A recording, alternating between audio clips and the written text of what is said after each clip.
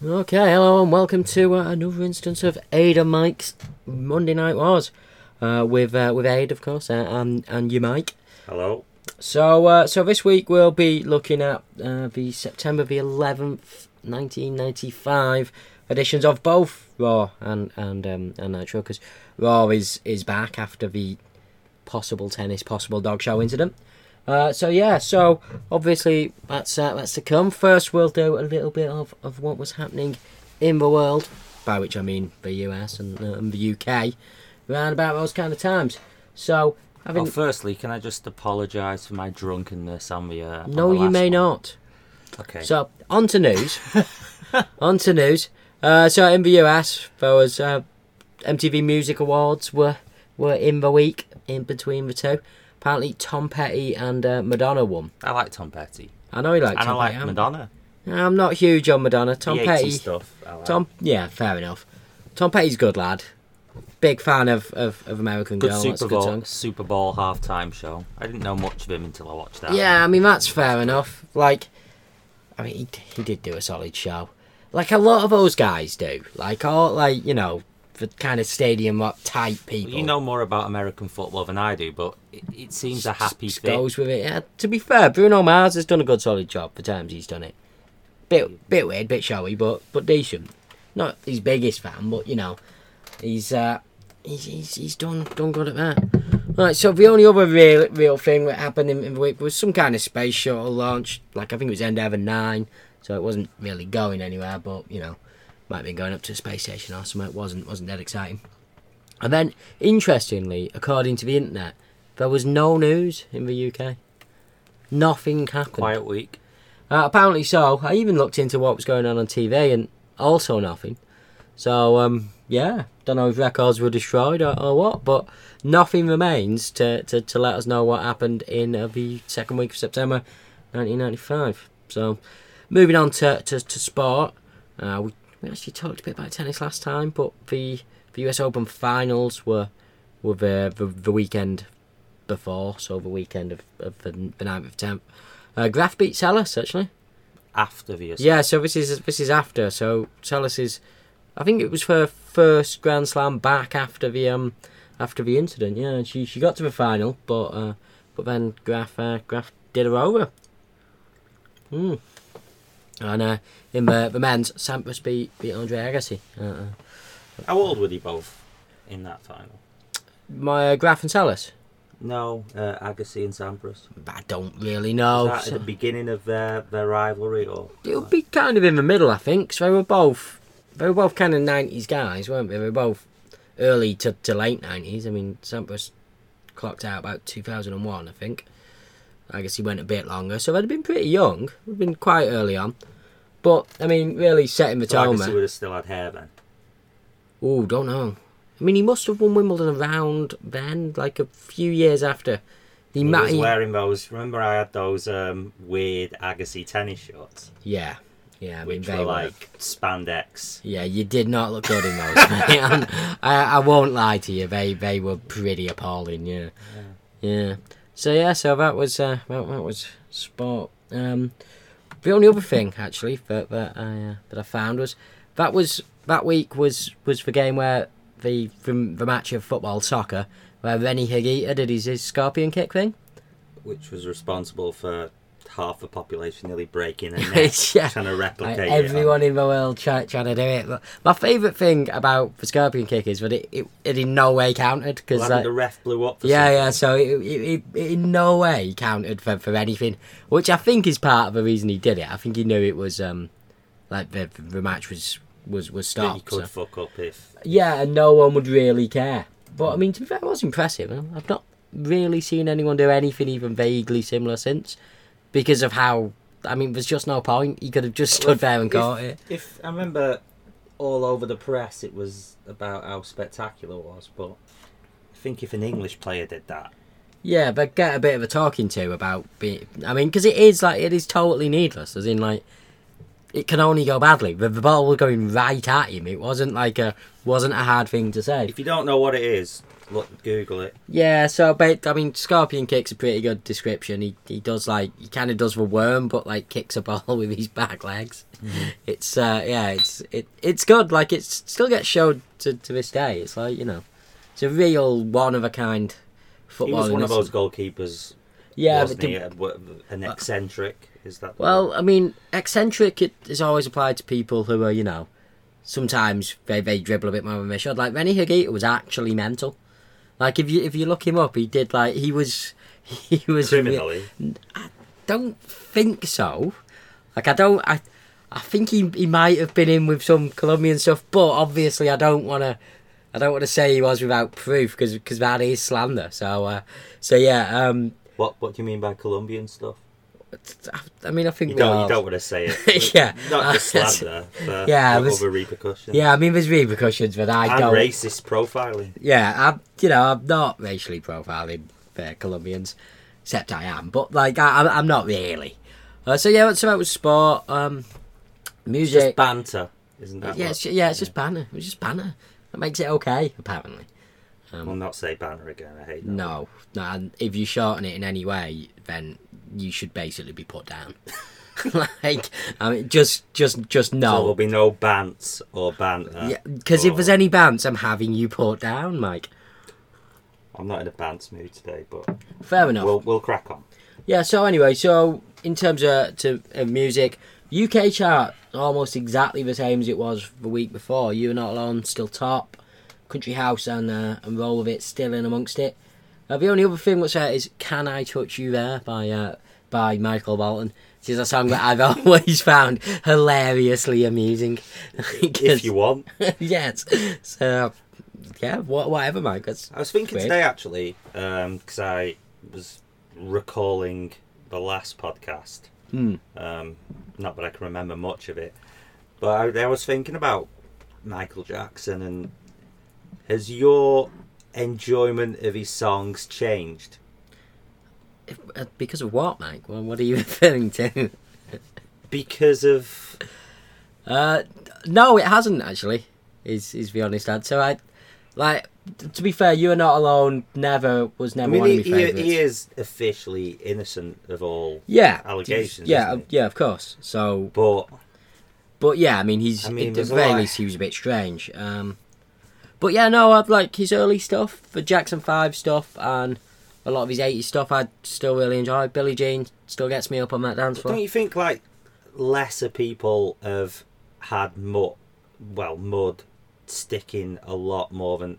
Yeah, there's nothing to forgive. I was going to say he seems to have been forgiven a lot easier than others, but officially there's nothing to forgive. Yeah, it hasn't really tarred him. I mean, I think a lot of it came after he would really kind of stop making music on any kind of regular basis, which probably helps because he was already, he's already a big star and everything.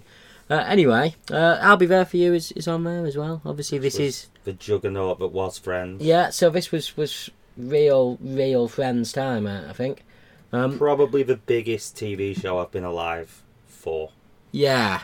I mean, it was really huge. Like, it's still on over here on Comedy Central, like on a pretty regular basis for a show that's over a decade old. I guess we had less choice then because there were fewer channels and fewer things being made, but it was like the Big Bang Theory times 1,000.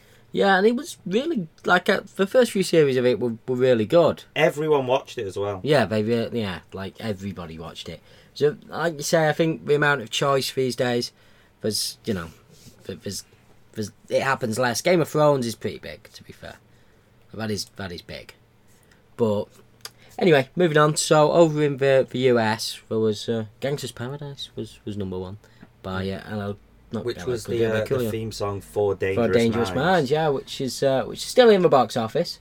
It's at number 2 now. It's been replaced at number 1 by new entry Tu Wong Fu, which is the Has that got Wesley Snipes as a transvestite? Yeah, Wesley Snipes, Patrick Swayze, and a third man, obviously. Is that a remake of Priscilla, Queen of the Desert? No, it's a completely different thing. I've not seen either of them, actually. But it's a completely different thing. There's a couple of other new entries, but they are absolutely awful looking.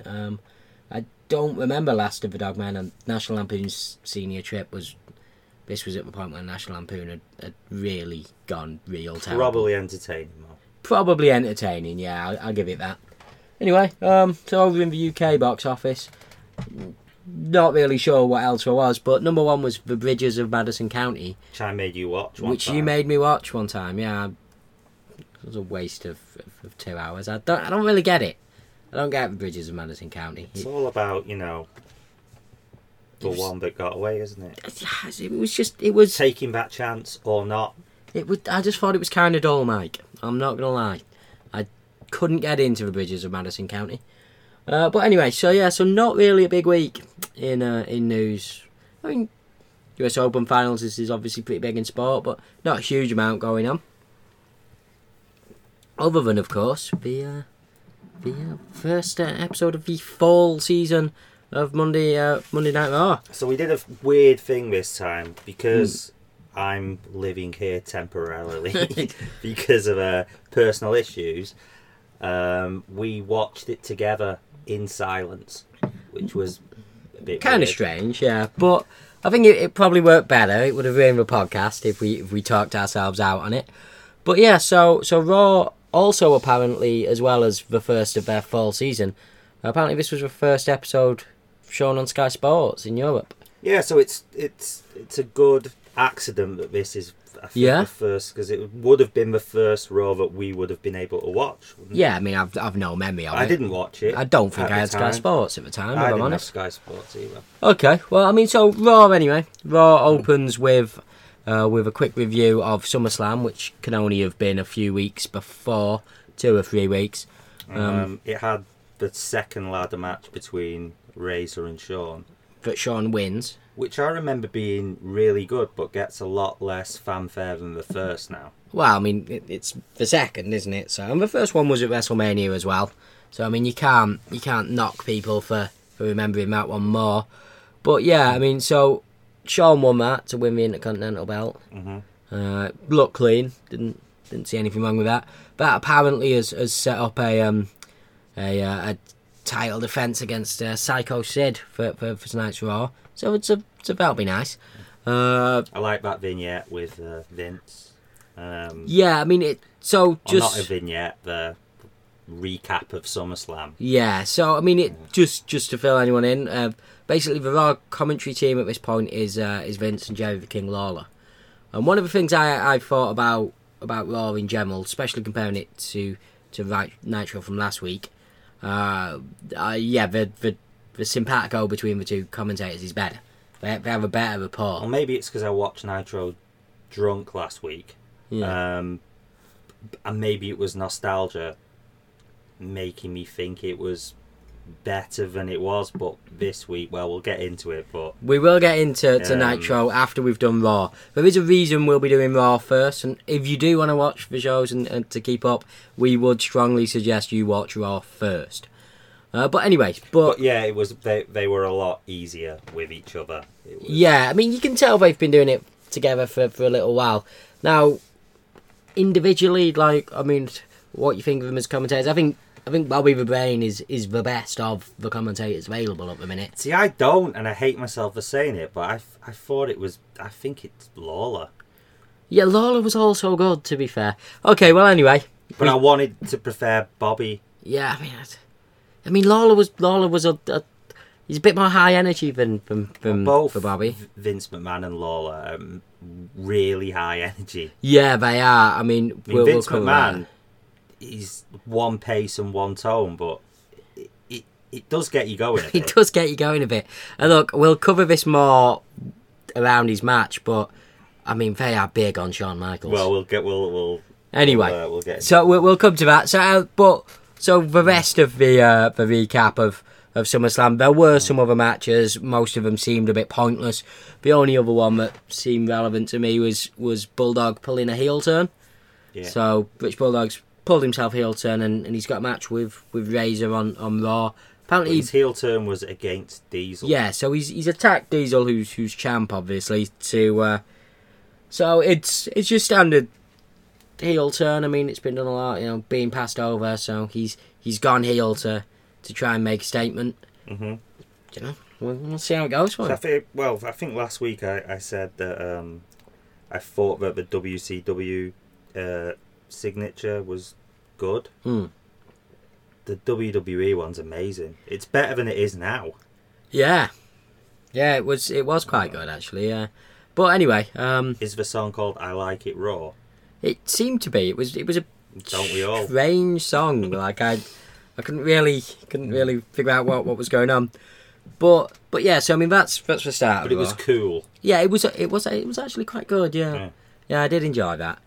But so we go like one of the things as well, like cages and cop sirens. All that. Yeah, like it goes straight into the first match as well, though. Like there's no, for want of a better term, dicking about. Like basically, as soon as Raw starts after the SummerSlam bit, because it is the start of the full season, which I don't really understand what that means. We've only been off air for 1 week, but anyway, straight into that first match. So they kind of mix it up. So they have like some vignettes and some promos while people are walking to the ring. So like for Razor's match, while he's coming out, we're treated to a bit of Dean Douglas. So there's a lot of Dean Douglas in this show. There really is. It's quite heavy on Dean Douglas. He's referenced a lot in basically every match. Dean Douglas is referenced. Yeah, he is indeed. And so Dean Douglas, in case people don't remember, at the time he's portraying a character who is the Dean part is he seems to be a university professor or dean, even though deans don't actually do any teaching as far as I'm aware. So his whole thing is he gives people scorecards on their matches, and he doesn't ever seem to be complimentary about anyone. So he's got into a bit of a ruckus with Razor, which has it set up a match in your house? Yeah, so the next pay-per-view is in your house, so Razor and Dean will be fighting there. Anyway, so we get to the first match, which is Razor against Bulldog. The British Bulldog in no way looking roided up at this point. Well, he looks like he's lost 50 pounds and he's got a bit of a skinhead. He really does, doesn't he? Yeah, Lola says he looks streamlined. Yeah, I think that might have been a comment on his hair as well, because he's got the short hair now. But yeah, he certainly looks a bit slimmer than he did. Yeah. Mm-hmm. So anyway, the match gets started, which is like I enjoyed the match. Like I thought it was a good match. Yeah. I'm not saying there's anything wrong with this, and I wouldn't have obviously noticed when I was younger or cared, but it's a bit weird that Bulldog's doing all the power moves, even though he's a smaller guy. Yeah, he is, but I mean that was his whole thing, wasn't it? He was supposed to be muscly. It's a bit odd to watch now. For me, anyway. Yeah, I'll give you that, but I mean, I've always thought Roman Reigns was doing all the slams and stuff, and Razor was just doing mostly punches and kicks. Yeah, he was. Bulldog also did that thing where, as a power guy, he goes out and goes to the top rope. Mm-hmm. It's like, mate, you're a power guy. This is like asking him to punch you in the face. So obviously it goes wrong. He gets knocked off for the top rope, and kind of doesn't turn the match around. It's just one of those spots where I was like, yeah. Like, why are you doing that? Like, why have you put yourself in that position when you must have known it was gonna go badly?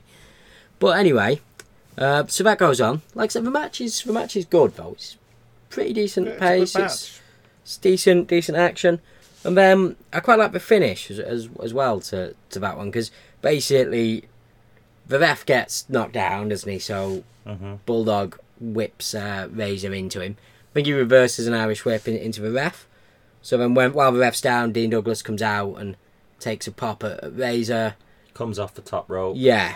And then the 1-2-3 kid comes out as well to try and even the score. But basically, it's quite good. So what happens is the ref recovers, so he sees 1-2-3 kid's interference, but not Douglas's. And then Douglas gets out of the way, and 1-2-3 kid comes off the top. Yeah, and hits. So he hits. It's interesting Razor, actually. Yeah. He hits Razor. But Razor still gets DQ'd. Because the ref knows that they're mates. Yeah. So, I mean, it's not one of those things where... I only figured this out as well in the aftermath. While it was going on, I didn't know what was happening. Yeah, I mean, like, I thought it was a decent enough ending, though, for that was a good ending. Yeah. And then we have some interview time with Razor and the 1-2-3 kid.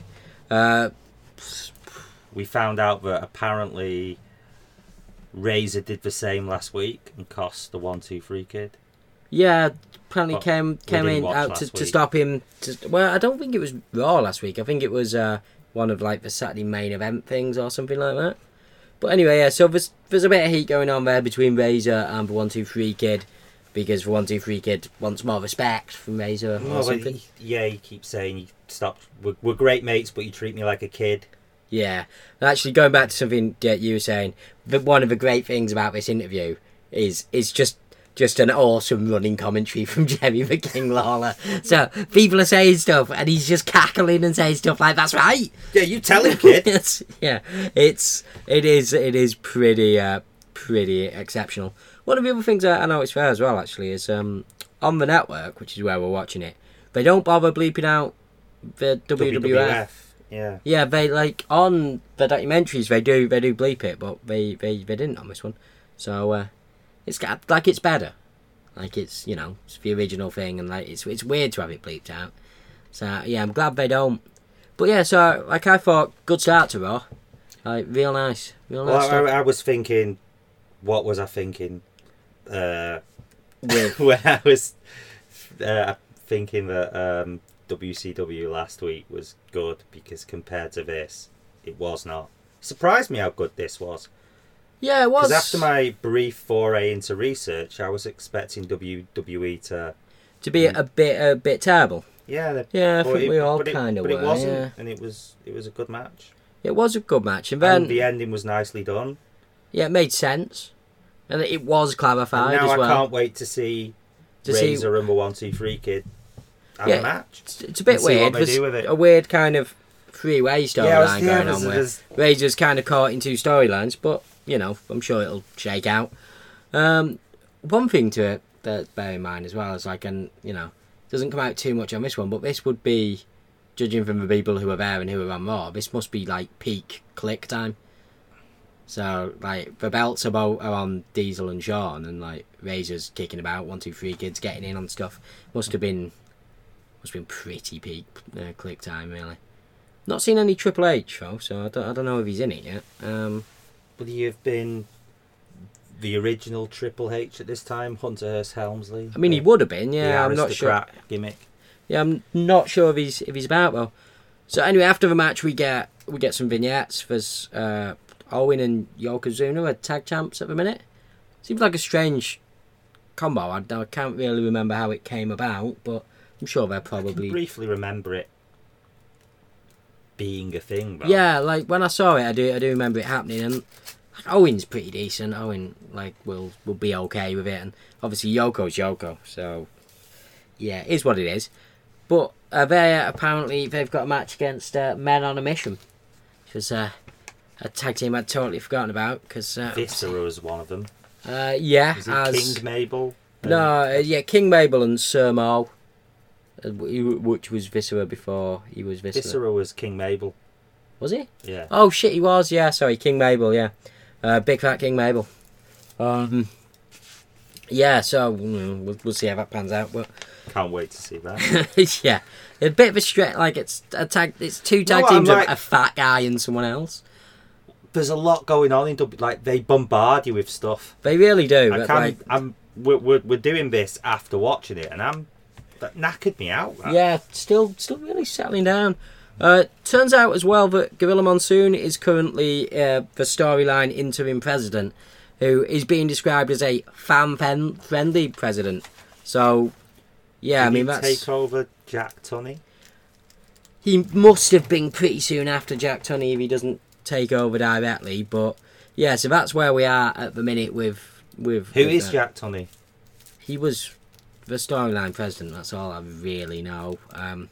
It's a bit weird because there isn't a guy like that in WCW at the minute. There's no kind of figurehead storyline figure. So like matches are just kind of happening and like it's not really explained how they're coming out. Doesn't really make a difference to the show, but it's just an interesting, different way of doing it. Yeah, so Then there's the Smoking Guns. there is the Smoking Guns, yeah.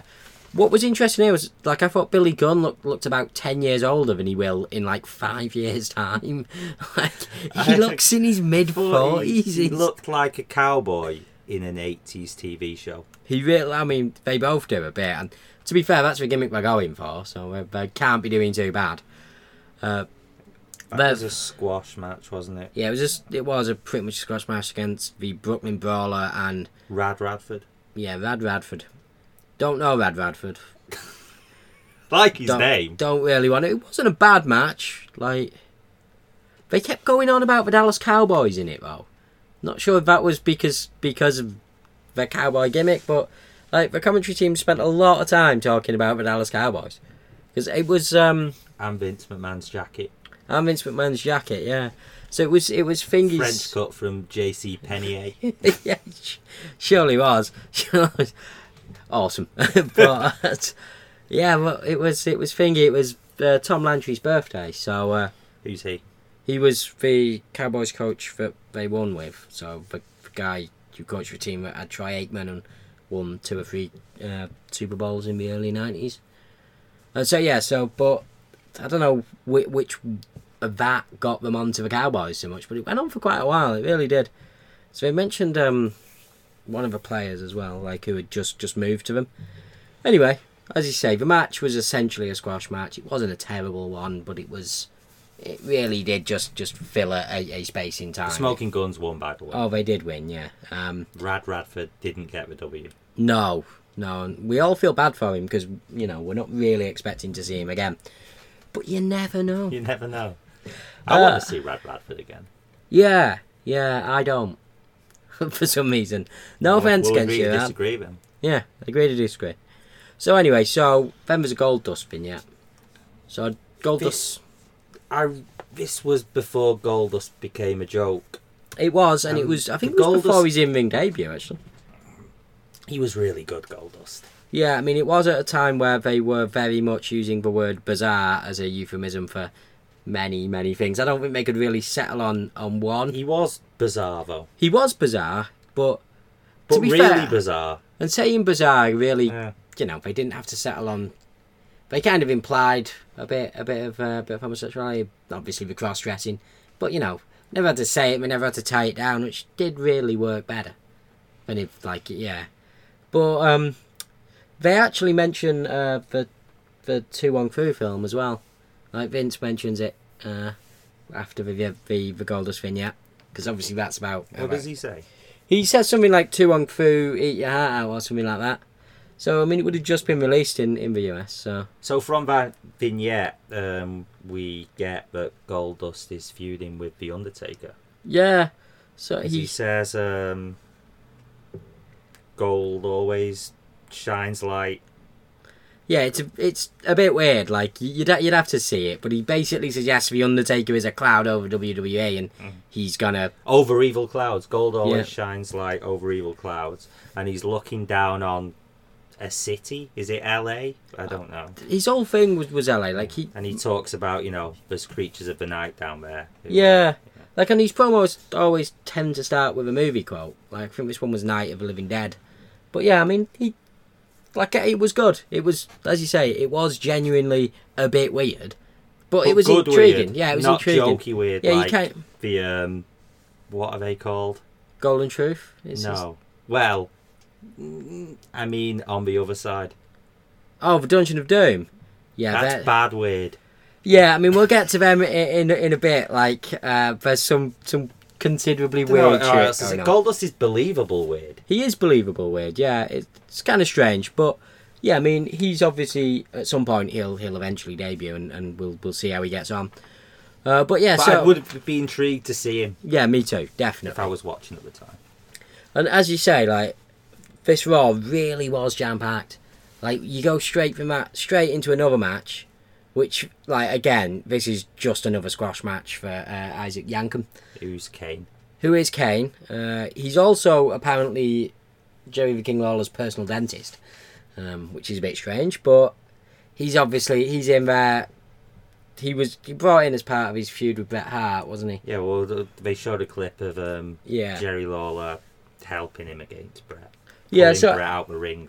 So anyway, that's a squash match against Scotty Taylor. Scotty Taylor, yeah, who he did his best. Did old Scotty, but he didn't get the W.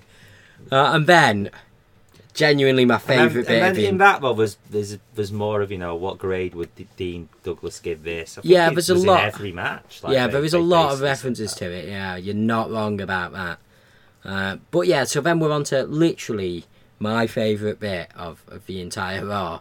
And In Your House, promo. So In Your House is coming up. It's the next pay-per-view on WWE. It's in a couple of weeks.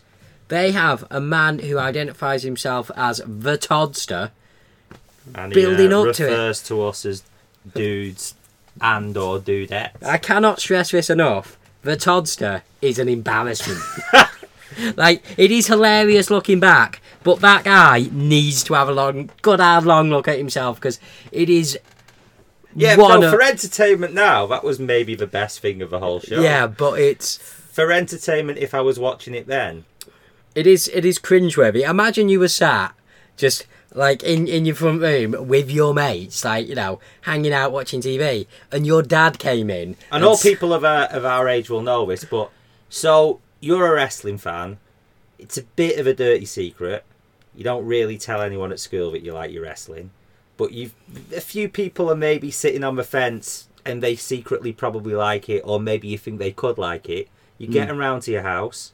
You go, look, wrestling is good. What? They watch the show, and maybe a few are turning. Maybe a few are like, you know what, this isn't too bad. Yeah, actually, this is actually really good. When that comes on, you've lost them. Yeah, they're gone for that. They might even beat you up before they leave. It is that bad.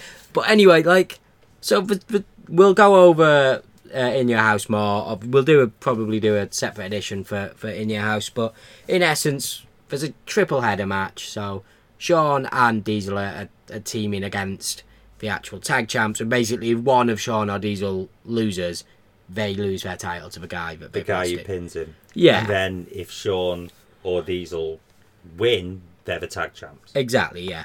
And the other thing that comes out of it is Bret is fighting a pirate. So Bret the Hitman Hart, who isn't on this Raw for some reason, is fighting an actual pirate-looking fella called Jean-Pierre Lafitte. And this is what Bret's being given. So his feud is based around this pirate guy robbing the glasses that Bret used to give to a fan. I mean, look, maybe they'll build up to that feud in next week's Raw. We don't know. We'll have a look. But again, he is a pirate. And then we get main event time. So it's Sid against Shawn for the IC belt. Well, I put here just before we get to that. They previewed or a few matches. Yeah, there was some others. Who's this Waylon Mercy guy, because he looks scary? Look, we'll cover that on the In Your House. I just made a note, Waylon Mercy. Yeah, so scary. We will definitely cover that in Your House. He's not on this Raw, so it's pretty jam-packed full. So we'll get to him. He does look scary. He does. He actually, and again we'll cover it more. He kind of looks like Bray Wyatt. It's a very similar. He's got the white pants and Hawaiian shirt. Southern Gothic thing going on. He does, but we'll come back to that. Now, basically, while Sid and Shawn are making their way to the ring, two observations. Sid does real believable psycho. He looks mental. Sid was amazing. That music and that look, that was intense. It is so. It's incredible. It's great. The other thing that happens during the walk-ins, which is up there with the Toddster. They genuinely try and sell you a Shawn Michaels hat and glasses. So the weird little cap that nobody in the world would wear. And if you get both of them, you get a poster. You get a poster as well. But I did want that hat though. Who would buy it? No. But yeah, they genuinely try and sell it to you. Also, Shawn Michaels looks like a stripper.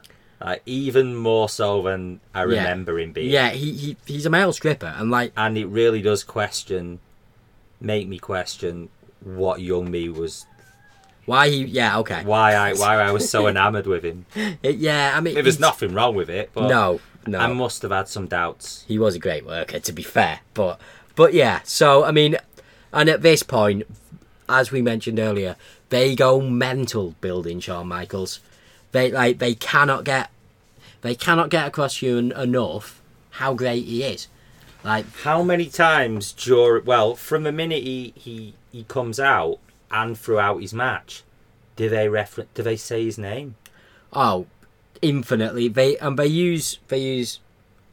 him the most flamboyant superstar in the world, The most resilient superstar. Like, they just keep throwing words like that at you, and basically it's like Vince is stuck on loop and he's just saying Shawn Michaels. It's like someone go down there and slap him so he can get out of that weird loop. Shawn Michaels.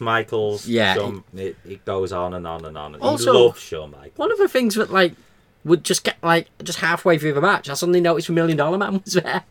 Like, yeah, I didn't know why. Because he wasn't. He's managing Psycho Sid. Well, I figured that out later. Yeah, but it was very much a. It was a real. It wasn't even an afterthought. He just wasn't. He just appeared all of a sudden, and that was it. Yeah, he didn't come out with Psycho Sid, did he? It's not, I don't know, because they cut away to trying to sell you the stuff, so it was impossible to tell. But yeah, I mean, it was a good match as well. Like, it's a really good big guy against little guy match. And they're really at this point trying to sell you that Shawn is also a real man. Yeah, because he's quite scrappy in it. He is, yeah, and like it's a good match. You can't knock it for that.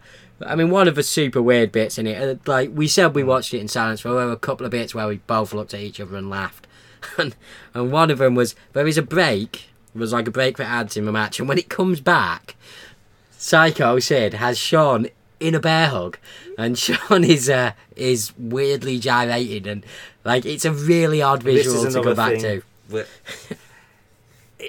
Only as a wrestling fan can you understand the bear hug. Yeah.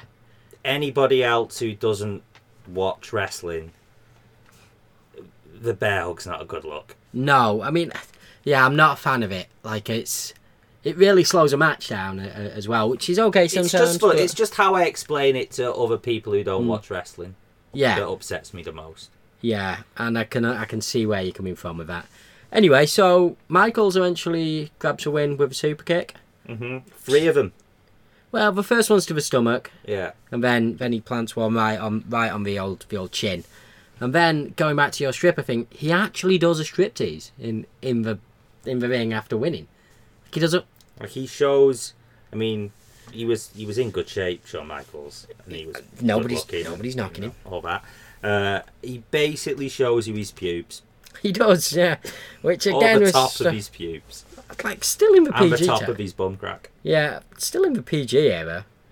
I mean, it wasn't, it was in no way offensive. It was odd because it was. Well, he starts stripping when it's still dark. And well, there's obviously lights, but spotlights. Yeah, spotlights. And then the lights come on. Yeah. And then he's like, I best stop. He acts all pretend embarrassed. Yeah, but also unbelievably obnoxious as well. Yeah. Yeah, a combination that I don't think anyone in the world does as well as Shawn Michaels. Look, but the man's a genius. On a side note, none of this is knocking Shawn. It's just a bit of a. No, I'm his biggest fan. Yeah, it's just a weird set of things to be having on TV at that time. And then so the match is over. So we get a quick interview with Shawn and Diesel, which was decent. It's mainly Shawn, obviously. So they have a quick chat about the thing now. They're not bothered about the belts, and that's pretty much it for Raw. Pretty much it. Except a lot for of pushing the new generation. Oh yeah, they do. They say it a lot. Yeah. From that, I got from that episode the two things that stuck in my head quite a lot were the pushing of the new generation. Yeah. And how much they pushed Dean Douglas. Yeah. Yeah, because I mean, he was talked about. I don't remember him until Shawn Michaels came on, when it was all about Shawn Michaels. Yeah, like we say, Vince McMahon said his name. He's so times. Excitable. Michaels with a dropkick. Michaels with it. Oh, look at him go! Michaels is this. Michaels is that. You would not have been surprised to hear Vince inform you that he was fully erect over Shawn Michaels. But yeah, so there was that. But yeah, Dean Douglas. Every match was, what would Dean Douglas think about this? What grade would he give this? Like. Yeah, and I didn't realise he was such a big deal, Dean Douglas. Well, he'd just come over from ECW, hadn't he? So I don't know how over he was, but they were obviously at this point they were really pushing him. He was top heel on that show. Yeah, certainly he was on that show. Yeah, and he's also not a pirate, although he does have a kind of pointless gimmick. So, it's not that much better. But so that's He's just a nasty teacher. actually that's not a bad gimmick. Everyone hates nasty teachers. Yeah. As a thing, that's kind of all right. He does Yeah, a as a decent kid, line you'd in have been obnoxious. like, he's a teacher, he's a bad guy. Yeah. It makes sense, doesn't it? One of the odd things about Raw, which it'll come up a fair bit, I think, during this, is it's obviously pre-taped, so they show what seems to be actual footage from next week's. So, like, I always was under the impression that they tried to hock it off as live, but they didn't really seem to be doing that. They showed you actual footage, which was interesting. Not bad. Not bad, but yeah, it's just... Well, I mean, we'll come on to Nitro. So, basically, I can't remember how far in it is, so I'll probably leave it for a minute. We'll cover it in a little bit, but yeah. Anyway, so Nitro. Monday Nitro. So, it's from Florida. It's actually in an arena this time. The arena seems full. There's not a lot of camera work, but would demonstrate if it wasn't. But yeah, it opens with some big-ass fireworks as well. Like it, Well, I remember last week I was saying how I thought the signature was really cool. After seeing the Raw one. Yeah. I mean, it's still alright, but it's not even close, is it? No, but like I did like the pyrotechnics when they come in. Also, is it just me or does the show seem, and I don't mean darker in a Less well lit. Yeah, it's really less colourful. Yeah, I see what you mean. Yeah, I think it is. I think you're probably right on that. But I mean, we'll see how it goes along. It may have just been Florida and how the lighting was, or they may have just certain different arenas. Less colourful. Yeah, I mean, their colour scheme is kind of just metal, which is it doesn't lend itself great. Whereas what metal and flames. Yeah, and you can't set fire to everything unless you can. Anyway, so basically we have a bit of a recap of last week's festivities with Luger and Hogan. One of the things that I noticed there is Hogan's head is different colour to his body. Like, it's a bit weird. Like, he can't, and he put it, like, it fades to lighter as his head goes up. So the top of his head is quite white, and, like, the rest of him is like a chestnut mahogany. Yeah, it really is. His body is a different race to his head. It really is. And then there's a weird little thing, which I didn't really follow, because I didn't... we're not, we haven't watched it, so... Where they're talking about Vader being AWOL. So... I mean, was that to get in Luger. What they eventually get in? Well, you just give it away, haven't you? Yeah, I have, yeah. Sorry, lads. But we'll come to that. Or was this shoot or, I don't know. I have storyline? I have a feeling that this was a shoot thing, but we'd have to look it up. But like, I don't want to look it up. No, but anyway, so storyline, he's got AWOL. So basically, War Games is coming up. It'll be the next one actually. It'll probably be the next podcast because it's the next thing. That so was it was supposed to be Vader, Sting, Macho Man, and Hulk Hogan versus the Dungeon of Doom, with a stipulation that if Hogan's team wins, he gets like 10 or 15 minutes in the ring alone with Kevin Sullivan, who is the leader the of Puppet Master. Yeah, and he's the leader of the Dungeon of Doom. So, but anyway, Vader's AWOL. Apparently, he hasn't turned in his paperwork, which they keep mentioning for some reason. So he's not eligible to compete. So yeah, so that's a real thing. But again, they move on, and then we get the build up from last week of Sabu coming in. Turns into a match with Sabu against a man in a leather jacket. Random guy, Alex Wright. I thought Wonder Kid. Yeah, I thought this was going to be just a squash match when he came in a leather jacket. I really did. So at first I refused to write his name down, but he actually does really well in this match, Alex Wright. And he's only 20. Yeah. So the match was good. Yeah, the match was good, and I really thought compared as well to so last week as the opener was Brian Pillman and Jushin Thunder Liger. This was well better. It was like one of the things with this, like, and I think it's just going to be one of those things you'll get with a guy like Sabu. Obviously, the commentary team keep mentioning how unpredictable he is. and how he'll do anything to try and win. And they mention stuff like hitting people with chairs and stuff. And you just kind of sat there thinking, all of this stuff is illegal in the WCW. You won't win, you'll just get disqualified. But to be fair, they do a decent job of getting him, like, there's a lot of high-risk stuff early. Like, he puts a chair, jumps off it, and Alex Wright dodges, and he goes into the barrier. Yeah, and it's decent, but, like, genuinely, the one thing I took out of it was, like I say, I thought it was going to be a squash match for Sabu. And, like, I thought Alex Wright was really decent. Like, he did a mixture of proper wrestling moves. Yeah. You know, German suplexes. He did this weird flippy thing off the top rope and landed on his feet. He did, yeah. And like a somersault, was it? Pretty much, yeah. It was. I don't know where moonsault. Don't know where the line between somersault and backflip is, if I'm honest. But yeah, he did some stuff. So the one big problem I had with the match was how the actual match ended. So like Alex Wright was on top at the time, and then Sabu suddenly does a move, and then there's a kind of disappointing pin. What was it? It was like a Frankensteiner and then a pin at the end of it, which we later found out was called an Arabian Press. An Arabian Press, yeah. Nobody in the world does it better. You found that out after the next thing happened. But basically, and then, like, so the actual finish to the match, like, even the commentators were like, oh, is it over?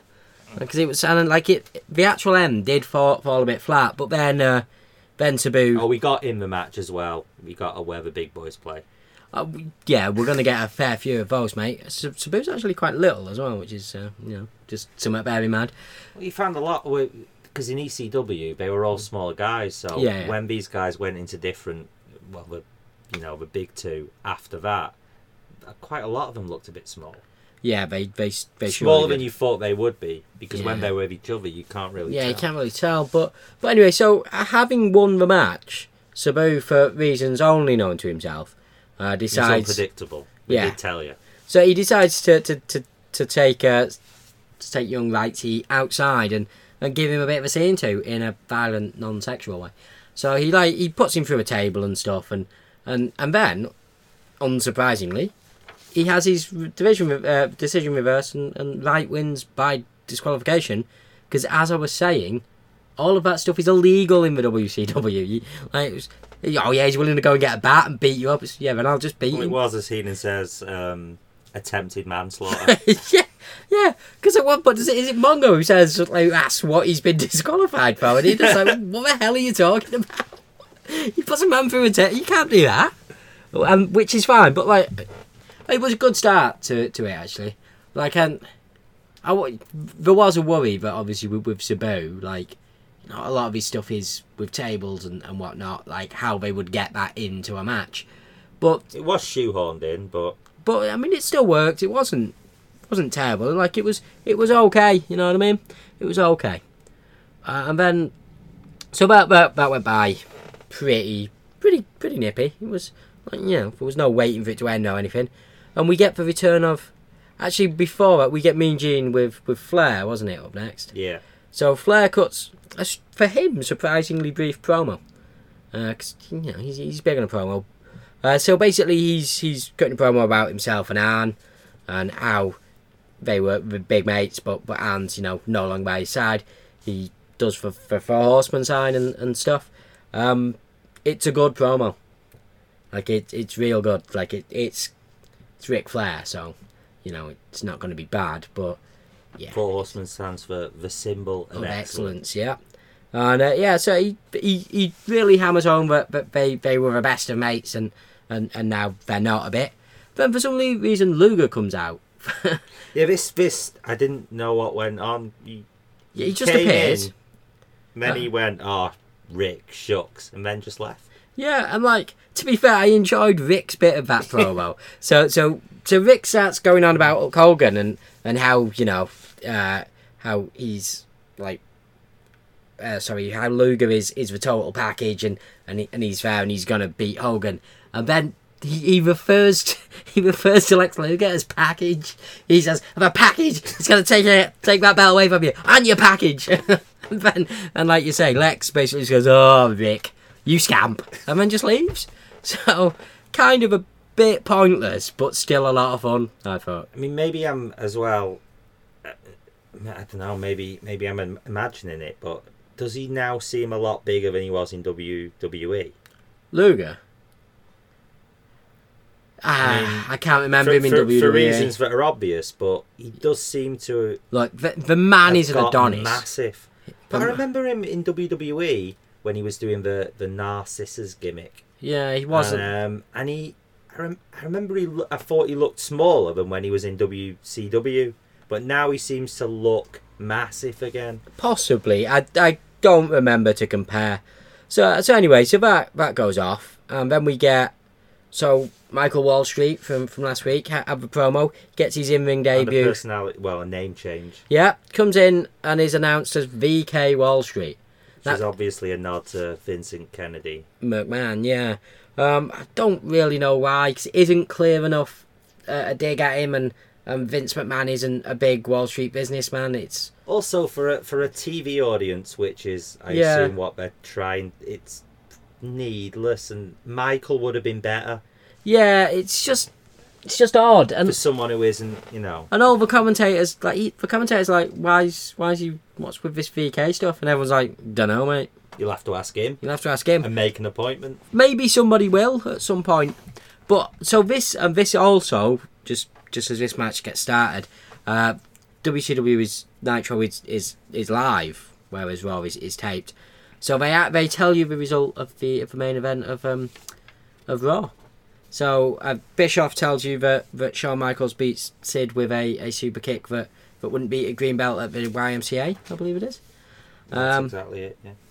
So yeah, I mean it's an interesting little dynamic, because obviously they can do it because they're live and it is. If they'd have told you that, would you have switched over?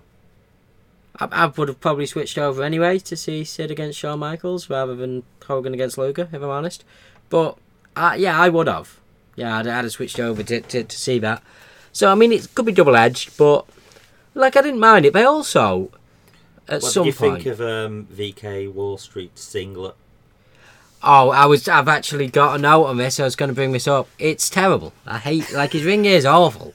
He looks like somebody has bought a very poor $1 Million Man costume, because obviously $1 Million Man just has for trunks, but he's got a singlet with the same symbol with the dollar symbol on, but it just it's much bigger, the dollar symbol, because it's on a singlet and it's both sides, and it does, like I say, it looks like just a fake $1 Million Man, and there's just no point to it. It's weird. Also, I like Sting, but we just watched Raw. Sting is so 80s. He's pretty high energy, though. I don't mind him. No, as a performer, I like him. Yeah. Just his get up and his intro compared to the stuff that they're trying to do on Raw. It's just very dated. Yeah, I got to agree with you. There's also just another thing with Sting. There was I can't believe we're calling things dated. Yeah, but we're... Anyway. A long time ago. Yeah. We're dated. Yeah, we are. But, so, Sting, there is another point in this match where, once again, I was like, Sting has to have touched his penis there. So, I don't... Maybe it's just me, but yeah, come on, Sting. You gotta watch where you put those hands, mate. But and then Sting wins clean was the one thing that with a move that I wasn't familiar that he won with. No, he did. So he does a crossbody from the top. Not that familiar with Sting. Not something you'd associate with him. But again, I'm no as well expert on wrestling logic and booking, but after all that effort with Wall Street, yeah, we had vignettes on last week. You were building him up as a threat to the main guys, and one of your main guys has just beat him fairly easily. Yeah, with about two. There wasn't even a case of from that match. I still don't know what VK Wall Street's signature move is. He didn't do that much better than Radford. No, it was a squash match for a guy that you've been building. That's, as you say, we don't want to get into that too much, but I mean we will mention it because the fans, fans. But even I'm noticing it. Yeah. And I was very, very surprised that. I mean, I wasn't surprised that Sting beat him. I was surprised they put him in with Sting for his first match. That makes no sense. Why would you do that? But anyway, that was that. It was okay. But in terms of a match, it was kind of nothing, because Sting wins it pretty quickly and pretty clean. But that brings us on to Scott Norton against Randy. I was surprised with Scott Norton's attire. Yeah, he looked a bit weird. No, just I thought they were going to go down that he's a legit... I thought he'd have wore something that was less wrestling-y. Yeah, I mean, I can see why they didn't. Maybe. Yeah, so there's no reason to think they bill him as a professional arm wrestling champ as well. So again, like, this comes back to last week where they're trying to build him as like a legit hard guy. He's a real dangerous man, that kind of thing. This for me was probably as well the best match of the two shows. Yeah, I've got to agree. I mean, it's very much for the most part Randy getting beaten down. But then, like, there's a believable, like, Randy digs deep. It's got a good story, this match. A really good change of direction. Yeah, it really it makes sense. It's a solid match. There's decent action in it. The Dungeon of Doom come out towards the end, seemingly to beat up Randy, but it goes a bit wrong. One of them, Shark, obviously, Earthquake. He kind of falls on Norton's legs, and Randy does his elbow to the heart of the top rope, and gets the win and gets out there before he gets beaten up, which was nice. So, also one thing from the Dungeon of Doom. It's the first time on Nitro we've seen Kevin Sullivan properly. He doesn't do a lot. You don't see him, but like, his gimmick seems to be he just has comically large fake eyebrows drawn on in black, which is weird. I don't understand what that's for. I've just watched the first episode of Nitro and the second episode of Nitro. I've not watched any WCW before this. They're at what's it, Fall Brawl, where they're going to face off? Yeah. You've told me nothing about the Dungeon of Doom. I don't know. I don't even know who's in it. I only know off my own. Well, that's Earthquake. Yeah. That's Brutus. That's Kamal. But they've not... I know more about Michael Wall Street than I do about the Dungeon of Doom. It is strange, yeah, I'll grant you that. And, like, in particular, like, one of the odd things as well is, especially watching Raw left me in absolutely no doubt what's going on. Well, like I said, in your house. At times, a little bit too much. And basically, I picked up the stipulations of the main event from War Games by piecing things together. Mm-hmm. Nobody said, this is what's happening at War Games. Like, it was just assumed that you knew that Vader being AWOL was a problem because Hogan's team were down a man, but nobody actually said it, which, like I say, it's a bit strange. But then we get Hogan against Luger. So again, this was made last week. And just before going, I wrote this down before the start of the match. I am so sure the Dungeon of Doom will interfere in this match, but it causes me a small amount of physical pain. But it's one of those things, and it's not WCW's fault, but it's all set up. Like, those guys have to come out. It's the only logic. Like, basically, you can't imagine Luger will win the title, but like, having him beat clean by Hogan at this point would be a bit pointless as well. So surely it's the only way to go. Yeah, the match itself. Also, well, like, we didn't pick up on it too much last week, even though he was there. But Hogan has Jimmy Hart as his manager at this point, which is kind of a bit odd because he was always a heel manager whenever I saw him.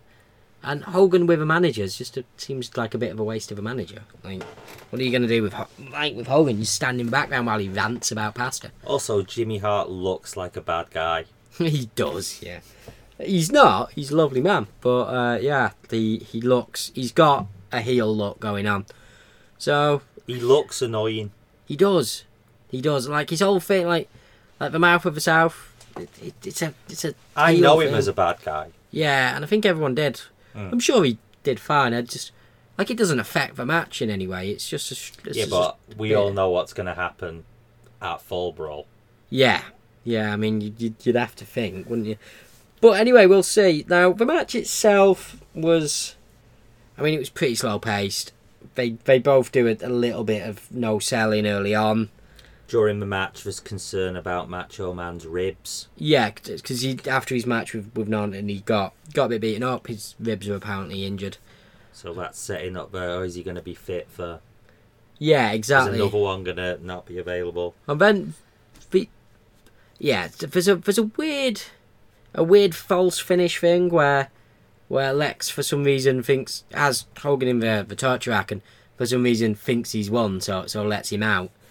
I can see why they did it. So basically Hogan doesn't have to quit, and it doesn't have to make it look like the torture rack's rubbish. So he thinks he's won it, doesn't he, Lex? Yeah, so he lets go of the hold. And then shortly after, Hogan hulks up. One of it actually was a glorious bit of irony in this match as well. So, as well as our earlier thing about giving you the results, in this match, Bischoff has a dig at Diesel. So basically, he says that the champ over in WWE never got above mid-card status in WCW. Which is true, he was there as he also when Vincent Vegas, I think it was. Vinny Vegas. Yeah. He also when Lex is getting beat up a bit, says he's not used to the competition. Yeah, he's not used to this kind of competition. Yeah, it's where the big boys play. Obviously, the dig at Diesel is ironic because, as we all know, in a couple of years, basically he's going to be running the show. Yeah, he's going to basically be the biggest thing ever to happen to WCW. So, arguably, probably not, in all fairness. But yeah, so then that happens, and then so Hogan hulks up, does his shtick, does the big foot, the leg drop, and then Dungeon of Doom. Yeah, then the Dungeon of Doom turn up as they were always gonna. So Macho and Sting come out for the save, which is nice. Then we have an interview with those four and Mean Gene. So there's a bit back and forth about whose side is Lex Luger on. Well, because they never laid a finger. The Dungeon of Doom came out, but they never attacked Luger. So they never laid a finger on Luger. Yeah, I found it surprising that they went on about that as much as they did. I mean, they don't know Lex Luger. Away. Hulk Hogan is obviously the guy they're going after. Why would Didn't they? Macho as well say that because when they didn't attack Sting, yeah. Was it Sting or Jimmy Hart? Oh, it might be Jimmy Hart. I don't know. Yeah, it was Jimmy Hart actually. Yeah, so Savage is going nuts, isn't he? Claims he doesn't trust Luger, but then Sting steps in as peacemaker. He does a decent job here, Sting, and basically Sting suggests they get Lex Luger in to replace Vader in their weird War Games thing. And then Hulk Hogan does a thing that always irritates me about him. He feels the need to spell it out. You hate Hulk Hogan. Like, to a degree which is just bizarre. So he goes, wait, are you telling me that you want to add Lex Luger to our team? To which Sting somehow manages to resist the urge to go, yes, I have directly said those exact words at least 3 times. I don't understand the confusion. But he doesn't. He says, yes, that's he's basically a pro. What I'm saying. Yeah. But, to be fair to Hogan, I made that sound like a real negative. We have actually complained a couple of times in WCW about them not clarifying things. And again, similar from last week, Hogan stays on message. He makes sure that you know exactly what's going on. There's no way to get it wrong with Hogan. You know what the deal is. You know what's happening. So it's not the end of the world. It's just in this particular case, it seemed ridiculous. But anyway, so that goes. And that's basically the end of that. So they agree it. So Luger gets added in exchange for a future title shot. And then we go back to the commentators and they see us out. And I've just noted that, as it goes down and, as the show ends, you just hear Bobby the Brain Heenan just randomly say, we're going at it again! Just as the TV show ends. So God only knows what was going on. But what it makes you feel, it doesn't stop just because the cameras, they're still... Yeah, it was a good little thing. I didn't mind it. So Nitro overall, it was hit and miss. Nitro. Well, obviously, I watched.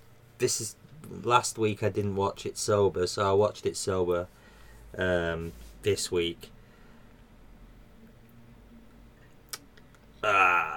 Yeah, that sound is basically Nitro. Now, as you say, one thing to note is it did have what was probably the best match, which was Savage against... Savage is a genius, isn't he? Yeah, he really isn't. The Sabu match was good as well.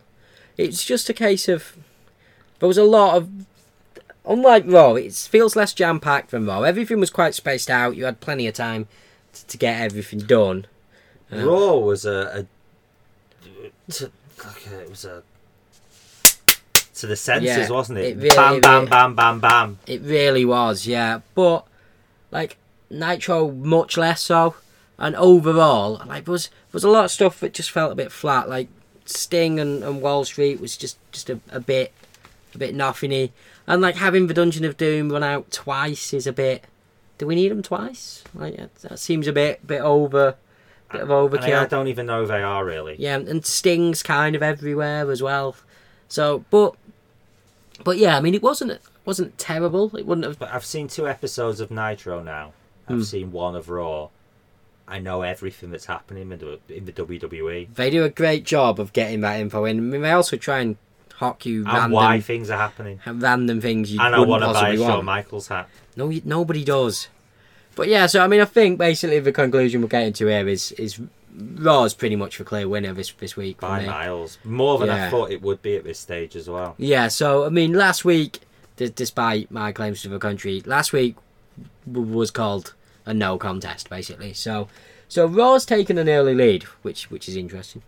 So basically, we'll be taking a quick, not break from the Monday Night Wars, but the next podcast will be covering Fall Brawl War Games of the WCW. So we'll have a little special edition where we just go over that and see what's what. So obviously it won't be competing with anything because the pay-per-views don't go head to head. Maybe we'll score it out of 10. Maybe we'll just say, would we buy this or not? Yeah, maybe. I'll maybe score out. Scoring out of 10's tricky because, you know, like what we score here, it might all change. In your life, doesn't it? Yeah, it really does. So anyway, so that will be released at some point next week, I would imagine. But yeah, so tune in for that, and then obviously we've got Raw and Nitro both back on for the 18th of September, 1995. So some interesting stuff going down.